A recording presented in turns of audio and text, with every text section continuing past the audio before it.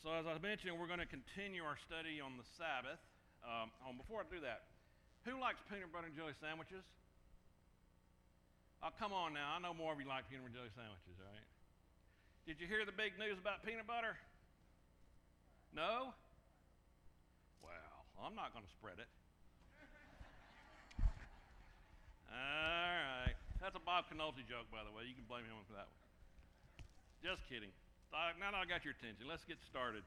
As was mentioned, we're going to continue our study of the Sabbath today. If you'll be turning to Genesis chapter 2, and we'll read a few verses there that we read these last week. If you weren't here, we'll review a little bit of what we looked at last week, and then we'll continue on our study, and hopefully we'll finish up with it before class is over today. Genesis 2, chapter 1. Thus the heavens and the earth and all the host of them were finished. And on the seventh day God ended his work which he had done. And he had rested on the seventh day from all his work which he had done. Verse 3, then God blessed the seventh day and sanctified it, because in it he rested from all his work which he had created and made. All right, very interesting verse, right? There's a verse that tells us that God blessed the seventh day, the day he rested from his work, right? And we talked a lot about this last week, what this means. And we talked about some questions that you can ask about that Sabbath day. For instance, what is the Sabbath day, right? And we kind of answered that. We kind of talked about what the Jewish view of the Sabbath was. And of course, if you see any writings from the Old Testament or from the Jewish history, you'll know that the Sabbath began at sundown on Friday night and ended on sundown on Saturday night. And if you remember, of course, the crucifixion story, Jesus had to be taken down. The soldiers came around and were making sure they were dead so they could get the men down before sundown on Friday, because the Sabbath was about to begin, right? And so they had to get that done, the work done, before it began. And so we have that question answered, right? We know that. And then we decided to ask a question, well, are Christians supposed to keep the Sabbath? All right? Are we supposed to do that today? And then a third question, perhaps, is Sunday now the new Christian Sabbath? Well, we started to answer that from the Old Testament. I want to go over to Exodus chapter 20 and follow with me over there.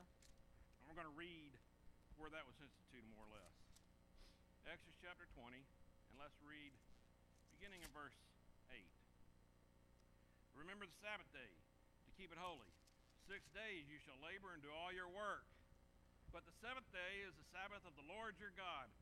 In it you shall do no work, you, nor your son, nor your daughter, nor your male servant, nor your female servant, nor your cattle, nor your stranger who is in your gates.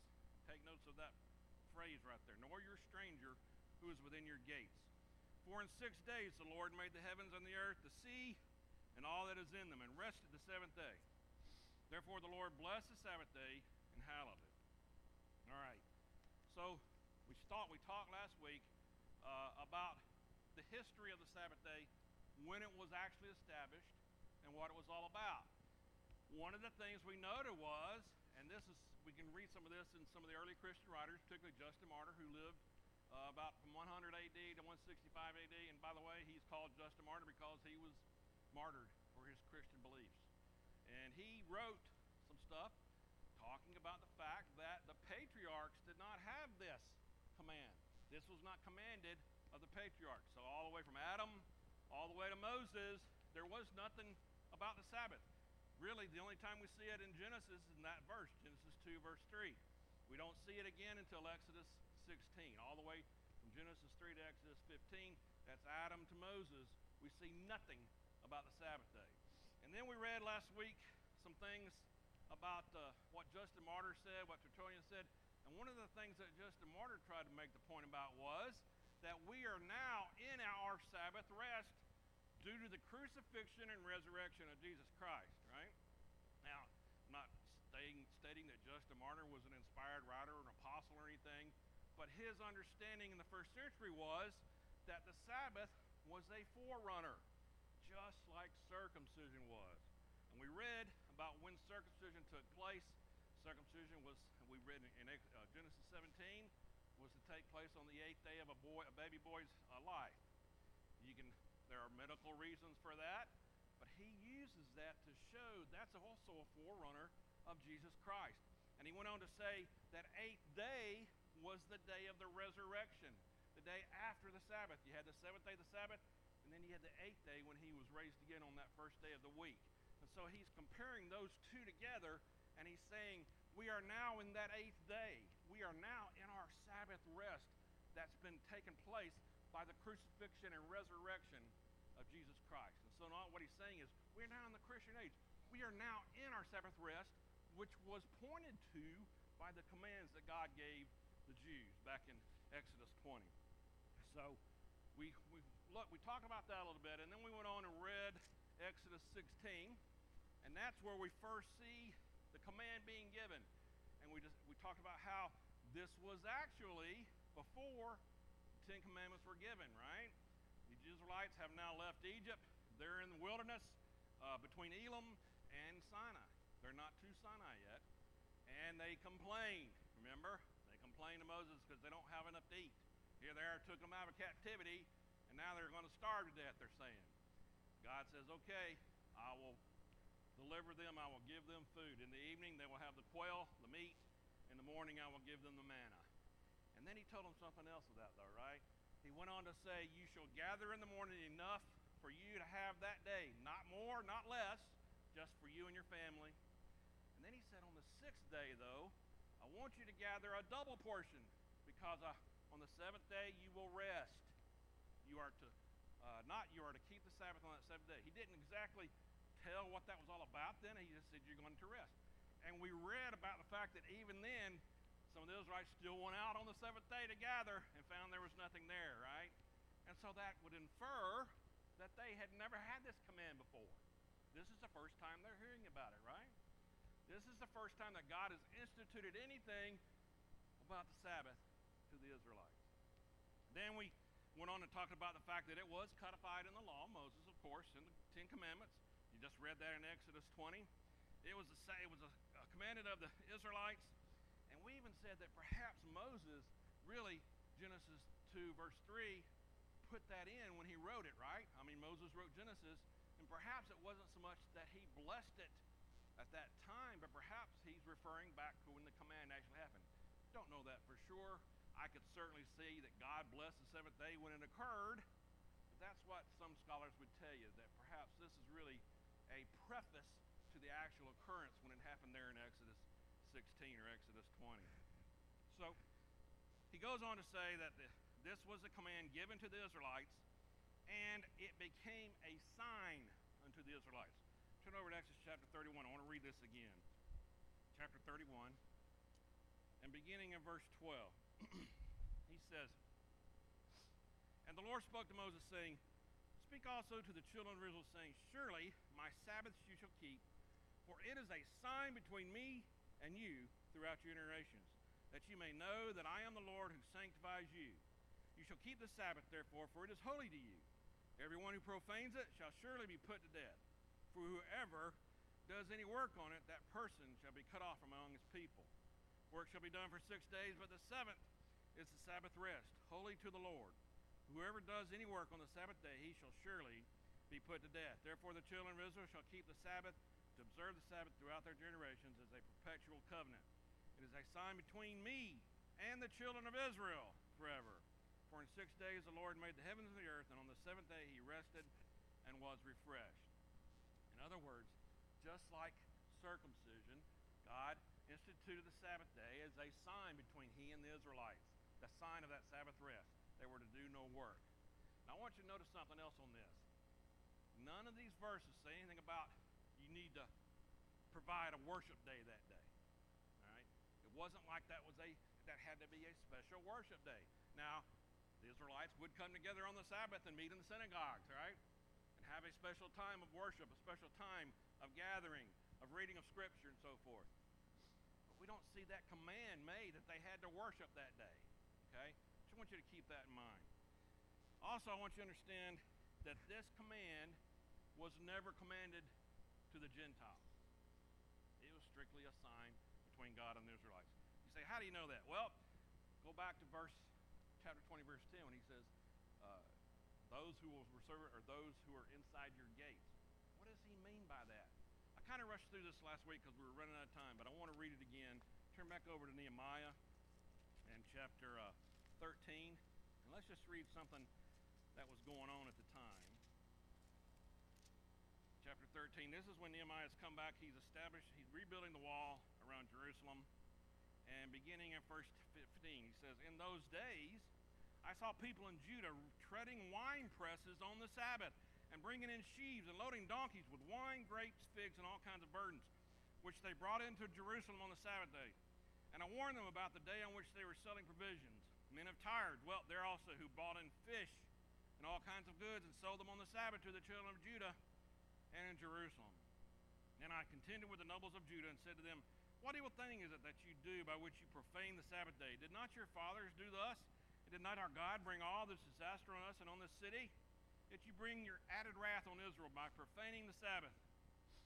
So it was at the gates of Jerusalem, as it began to be dark before the Sabbath, that I commanded the gates to be shut and charged that they must not be opened till after the Sabbath. Then I posted some of my servants at the gates so that no burdens will be brought in on the Sabbath day. Now the merchants and sellers of all kinds of wares, lodged outside Jerusalem once or twice. Then I warned them and said to them, Why do you spend the night around the wall? If you do so again, I'll lay hands on you. From that time on, they came no more on the Sabbath." Interesting, right? Here's Nehemiah saying, you guys are coming in here and working on the Sabbath and selling your stuff. You need to get out of here. And we're going to close the gates. And we don't want you in here on the Sabbath. I'm thinking about that for a minute. These are not Israelites. These are men from Tyre and other places. He's saying, the Sabbath is our holy day. It's not for you. Get out of here. Don't come within the gates on that day. We're going to shut it up. So you can infer from this that it was definitely not a command between God and the Gentiles. All right? It was between God and the Israelites. I want you to keep that in mind as we continue on. The Sabbath served as a sign between God and Israel, and there's no indication that it was intended here for all mankind. All right. That's what we glean from the Old Testament, some of the early writers. Let's move into the New Testament now. See what we can read about that. Jesus certainly taught in the synagogues on the Sabbath. Turn over to the book of Mark, and let's read a few verses from there. All right, Mark chapter 1.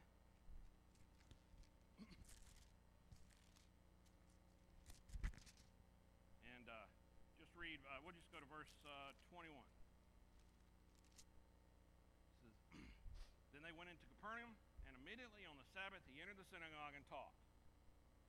And they were astonished at his teaching, for he taught them as one having authority and not as scribes. Now I'll turn over to Luke chapter 4. Let's read another passage about that.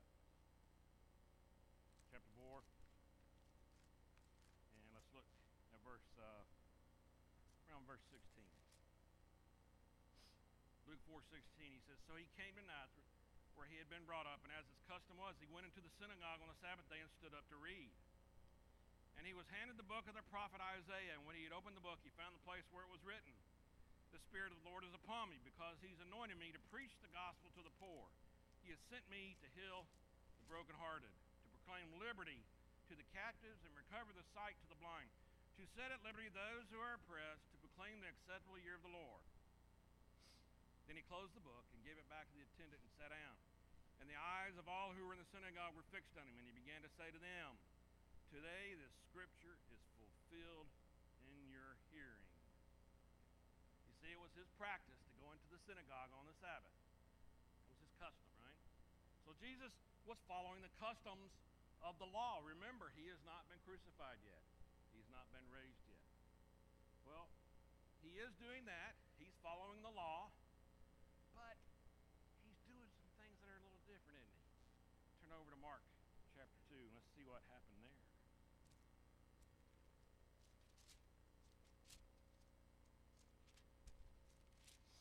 Chapter 2, and let's see, verse 23. Now it happened that he went through the grain fields on the Sabbath. And as they went, his disciples began to pluck the heads of grain. And the Pharisees said to him, Look, why do they do what is not lawful on the Sabbath? But he said to them, have you never read what David did when he was in need and hungry? He and those with him? How he went into the house of God in the days of Abiathar the high priest and ate the showbread, which is not lawful to eat except for the priests, and also gave some to those who were with him. And he said to them, the Sabbath was made for man, not man for the Sabbath. Therefore the Son of Man is also Lord of the Sabbath. Interesting. He's doing some stuff on the Sabbath that, according to the Pharisees, was not according to the law. He's ruffling some feathers, isn't he? What else did he do? Mark 3, verse 1. And he entered the synagogue again, and a man was there who had a withered hand. So they watched him closely, whether he could heal him on the Sabbath so that they might accuse him. And he said to the man who had the withered hand, step forward. Then he said to them, is it lawful on the Sabbath to do good or do evil, to save life or to kill? But they kept silent. And when he had looked around at them with anger, being grieved by the hardness of their hearts, he said to the man, stretch out your hand. And he stretched it out, and his hand was restored as whole as the other. And notice verse 6. Then the Pharisees went out and immediately plotted with the Herodians against him, how they might destroy him. He was healing people first and all. I mean, think about that for a minute. He's healing people. But they're watching to make sure he's going to do it on the Sabbath so they can get him. You see the irony in that at all? Anyways, he was doing some things a little different than what they said could be done in the law. Turn over to John chapter 5.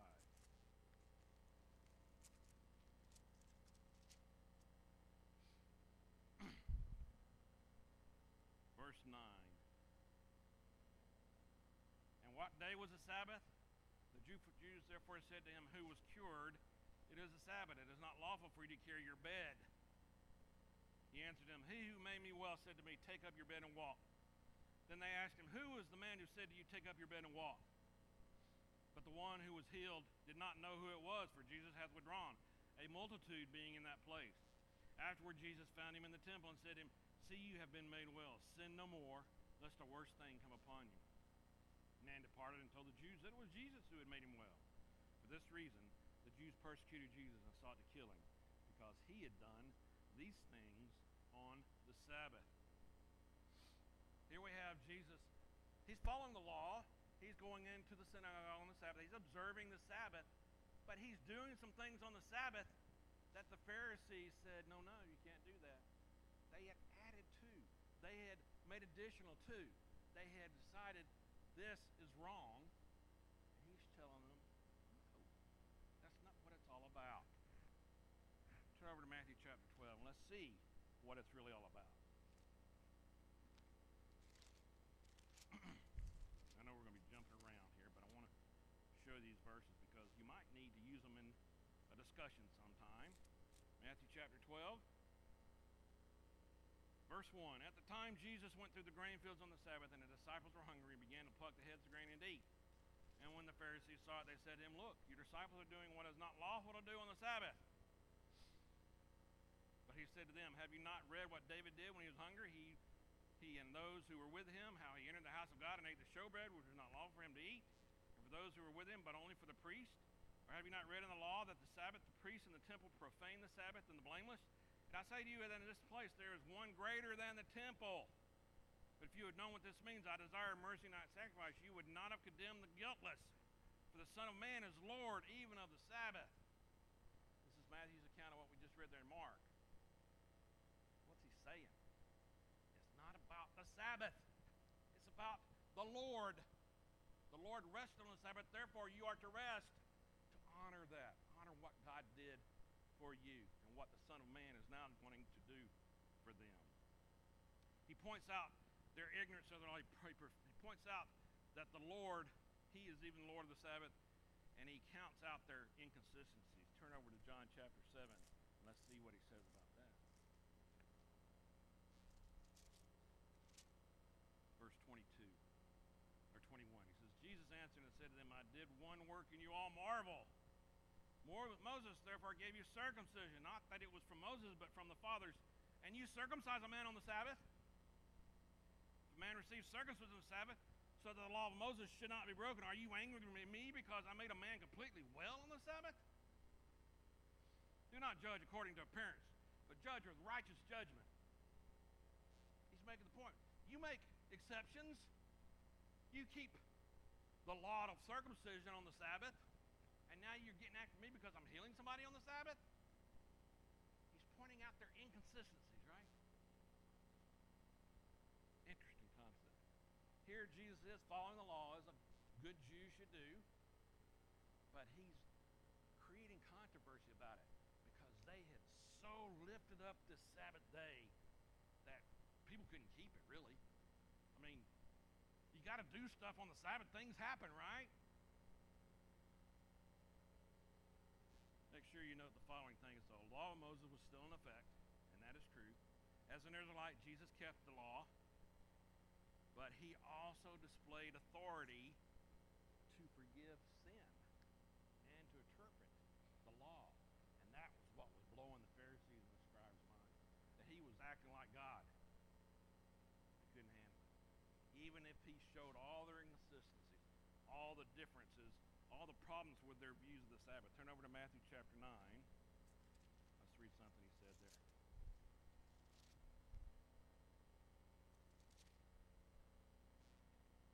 Matthew chapter 9 and verse 6. Now when the multitudes saw it, they marveled and glorified God who had given such power to men. As Jesus passed on from there, he saw a man named Matthew. Wait a minute, I'm in the wrong place. Sorry. Matthew 9, I'm in verse 8. Verse 6. Let's go back to verse 4. But Jesus, knowing their thoughts, said, why do you think evil in your hearts? For which is easier to say, your sins are forgiven you, or to say to rise and walk? But that you may know that the Son of Man has power on earth to forgive sins. And he said to the paralytic, arise, take up your bed, and go to your house. And he arose and departed to his house. There's nothing to indicate in any of this stuff that Jesus extended the Sabbath to all people. He's actually making the case that they had raised the Sabbath way too high, elevated above God, you might say. Elevated above man, which was not the intent. Well, who else? What else can we glean from the New Testament? Of course, we have the apostles, right? They were doing things. They were preaching. What did they have to say about the Sabbath? Turn over to Matthew chapter 24. Let's see what's going on there. Matthew chapter 24 and verse 15. Therefore, when you see the abomination of desolation spoken of by Daniel the prophet standing in the holy place, whoever reads, let him understand. Let those who are in Judea flee to the mountains. Let him who is on the housetop not go down to take anything out of the house. And let him who is in the field not go back to get his clothes. But woe to those who are pregnant and those who are nursing babies in those days. And pray that your flight may not be in winter or on the Sabbath. What are we referring to there? Well, this is a prophecy of the destruction of Jerusalem. Remember? We talked about this back when we were talking about the end times, AD 70. What's he referring to there? He's saying, hopefully this will not happen on the Sabbath when the gates are closed and you can't get out. That's the point that's being made there. Paul utilized the Sabbath as well, just like Jesus. Acts chapter 17.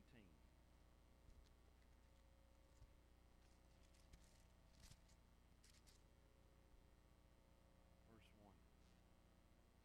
Now when they had passed through Amphipolis and Apollonia, they came to Thessalonica, where there was a synagogue of the Jews. And then Paul, as his custom was, went into them. And for 3 Sabbaths reasoned them from the Scriptures, explaining and demonstrating that Christ had to suffer and rise again from the dead, and saying, this Jesus whom I preach to you is Christ. And some of them were persuaded, and a great multitude of the devout Greeks, and not a few of the leading women, joined Paul and Silas. Now go down to verse 17. Actually, verse 16. Now while Paul waited for them at Athens, the Spirit was provoked within him when he saw that the city was given over to idols. Therefore he reasoned in the synagogue with the Jews and with the Gentile worshippers, and in the marketplace daily with those who happened to be there. Paul would go into the synagogue to preach Jesus. He also would go into the marketplace. He would go wherever he needed to go to preach the gospel. But Paul also taught what? We just talked a lot about it in Galatians, didn't we? The law was no longer in effect. cross. You want to remind yourself? Turn over to Romans chapter 7. Verse 4. Therefore, my brethren, you also become dead to the law through the body of Christ, and that you have been married to another, to him who was raised from the dead, that we should bear fruit to God. For when we were in the flesh, the sinful passions were aroused by the law, were at work in our members to bear fruit to death. But now we have been delivered from the law, having died to what we were held by, so that we should serve in the newness of the Spirit and not in the oldness of the letter. What shall we say then? Is the law sin? Certainly not. On the contrary, I would not have known sin except through the law. For I would not have known covetousness unless the law had said, you shall not covet. Paul used the opportunity to go into the synagogues on the Sabbath, but he was preaching that the law was no longer in effect for Christians. Interesting, isn't it? So he's not saying that we need to keep the Sabbath by doing it. He's just using it as an opportunity. We can go into Ephesians 2, Colossians 2, where we read the law and its ordinances were nailed to the cross, right? We talked about that in Galatians, how Paul is telling the Gentiles, if you are circumcised, you got to keep the whole law, remember? Yet, the people who are telling you to do it are not keeping the whole law because they can't keep the whole law. Interesting concept. There is now a new superior covenant that has taken place. It has replaced the old. The law and the ordinances, like the Sabbath and circumcision, are no longer to be kept. Turn over to Colossians chapter 2. We'll read something from there.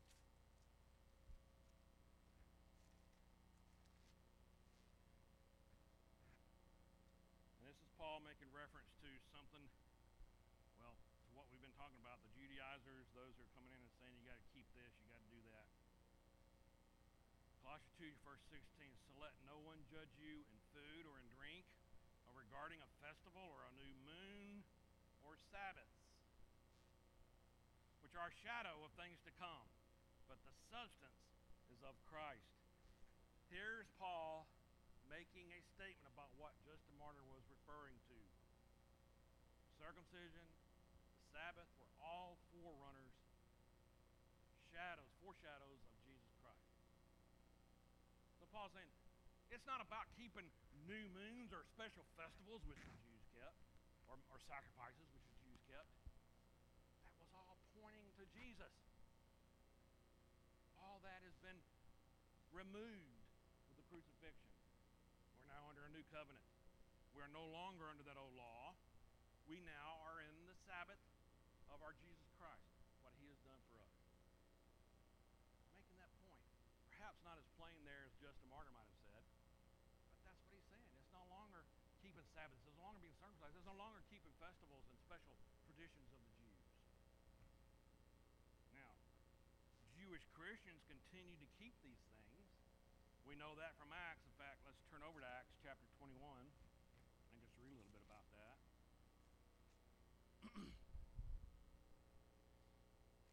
Chapter 21, and we'll begin in verse 17. And when he had come to Jerusalem, the brethren received us gladly.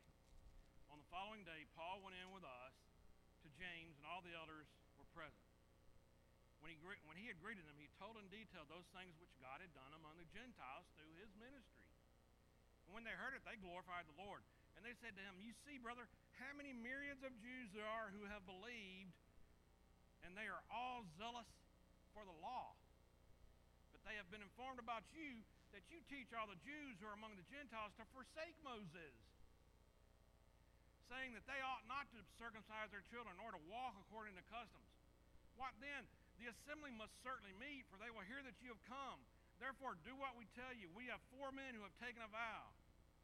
Take them and be purified with them, and pay their expenses, so that they may shave their heads, and that all may know that those things of which they were informed concerning you are nothing, but that you yourself also walk orderly and keep the law. But concerning the Gentiles who believe, we have written and decided that they should observe no such thing, except that they should keep themselves from things offered to idols, from blood, from things strangled, and from sexual immorality. what are we getting at here?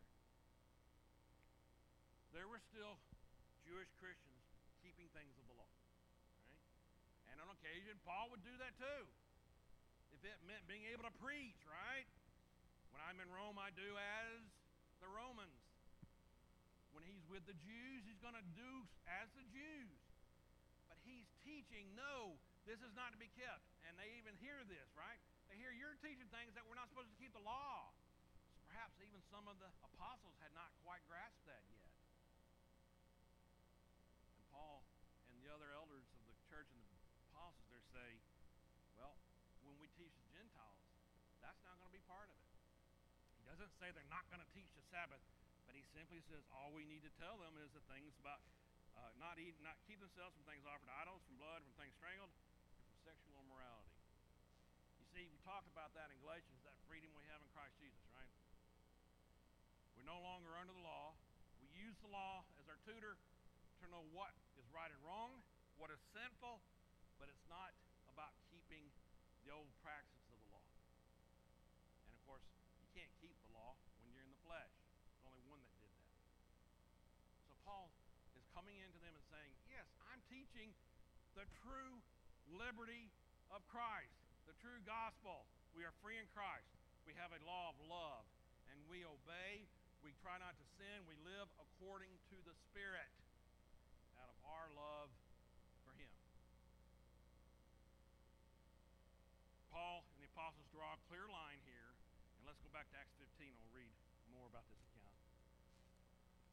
Paul and the apostles draw a clear line here as to what was to be taught to the Gentiles.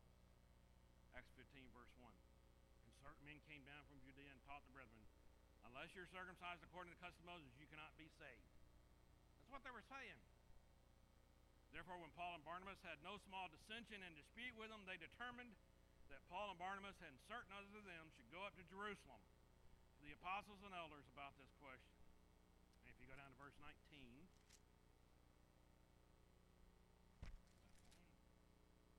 verse 18, known to God from eternity all His works, therefore I judge that we should not trouble those from among the Gentiles who are turning to God, but that we write to them to abstain from things polluted by idols, from sexual immorality, from things strangled, and from blood.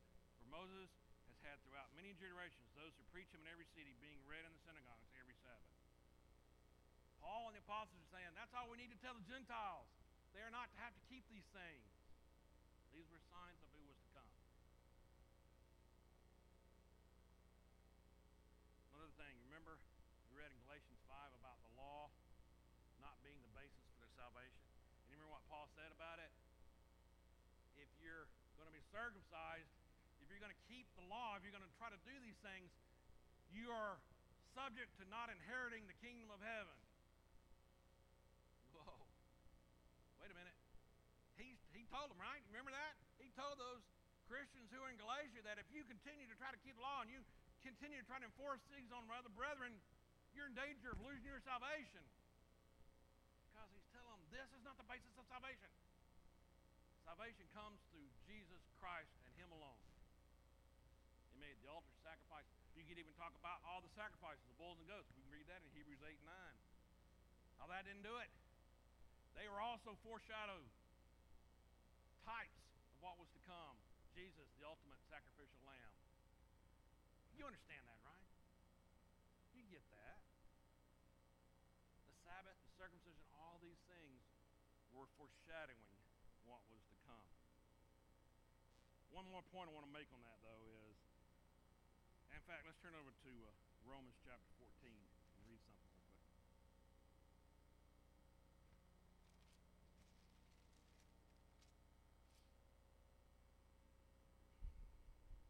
Beginning in verse 1 of Romans 14, Paul says, receive one who is weak in the faith, but not to disputes over doubtful things. For one believes he may eat all things, but he who is weak eats only vegetables.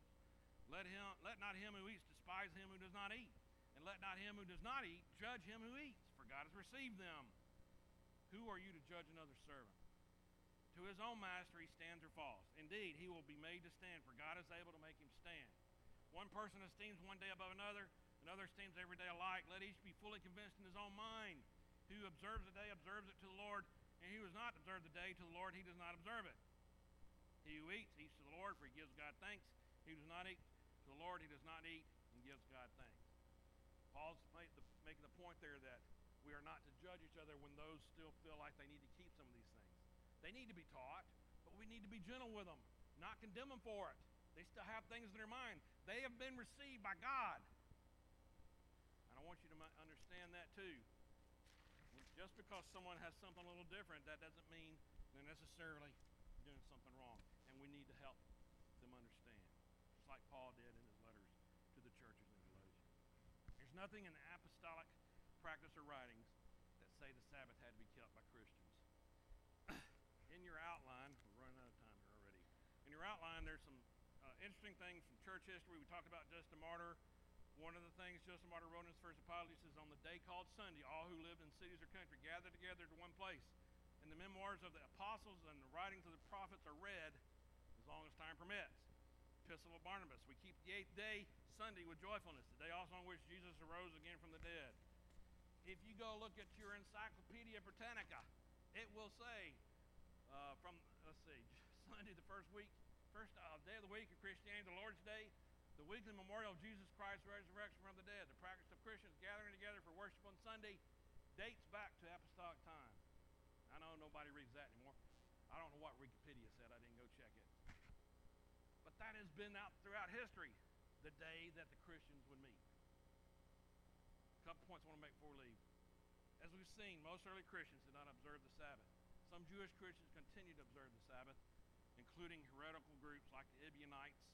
And throughout the 4th, 5th, and 6th century, this was something that went on. There were many who would try to keep the Sabbath, say you had to keep it.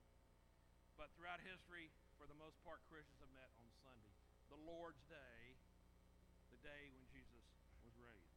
Basically, you got 3 views of the Sabbath. The Sabbatarian view, the Saturday is the Sabbath and should be kept by Christians. This is a view held by Seventh-day Adventists and some other groups. They're right to say, they're correct in saying the Sabbath is on Saturday. That is true. But they're wrong to say we got to keep it and meet on that day. The Sunday Sabbath day, there's some who would say that the Sunday is the Sabbath and should be kept by Christians. This is a view held by Catholic and Protestant churches alike. They would say that Sunday is the Christian Sabbath. That's not right. That's not the Sabbath that we're talking about in the Old Testament, right? We are to meet together. We come together on Sunday as they were doing in the first century. If you want to read about it, Acts 20 and 7, they met on the first day of the week to break bread. Troas. 1 Corinthians 16, put away money on the first day of the week that he might, when he comes, he might have some finances to take Jerusalem, right? The biblical view is Saturday was the Sabbath, and we're not to keep it as Christians. We're not obligated. The Sabbath is actually the 7th day of the week. And one thing I want to point out, we're running out of time, don't have time to read it, but Hebrews 4, 1 through 11. You have a chance to read those verses. Talks about the rest that remains for the people of God. I think Scripture is very plain that the idea of God blessing the 7th day is He's foreshadowing the coming of Jesus Christ. We now have Jesus Christ as our Savior. We are in our rest. You may think, well, your rest is really when you die and you go to heaven. Well, remember we've talked about this many times. As Christians, we are now in the kingdom of heaven. We're part of it. The church is the kingdom of heaven on earth. You don't think about that way, though, do we? We don't think about the fact that we are in eternity now. Our life in God has started already. Therefore, we are in our rest in Jesus Christ. We are experiencing our Sabbath. That's what the Old Testament was pointing to, the Sabbath. The traditions with the sign of circumcision, the Israelites, now pointed to Christianity, where all the world is blessed through Adam, through the seed that came from him, Jesus Christ. So, if you're serious about being part of that rest, you need to be here. You need to be in prayer to God. You need to be thanking Him for what He's done for you. And you need to be working, doing what you can do to help the kingdom. That's part of that rest. And when we get get to heaven, it's even going to be greater. But you should be experiencing that abundant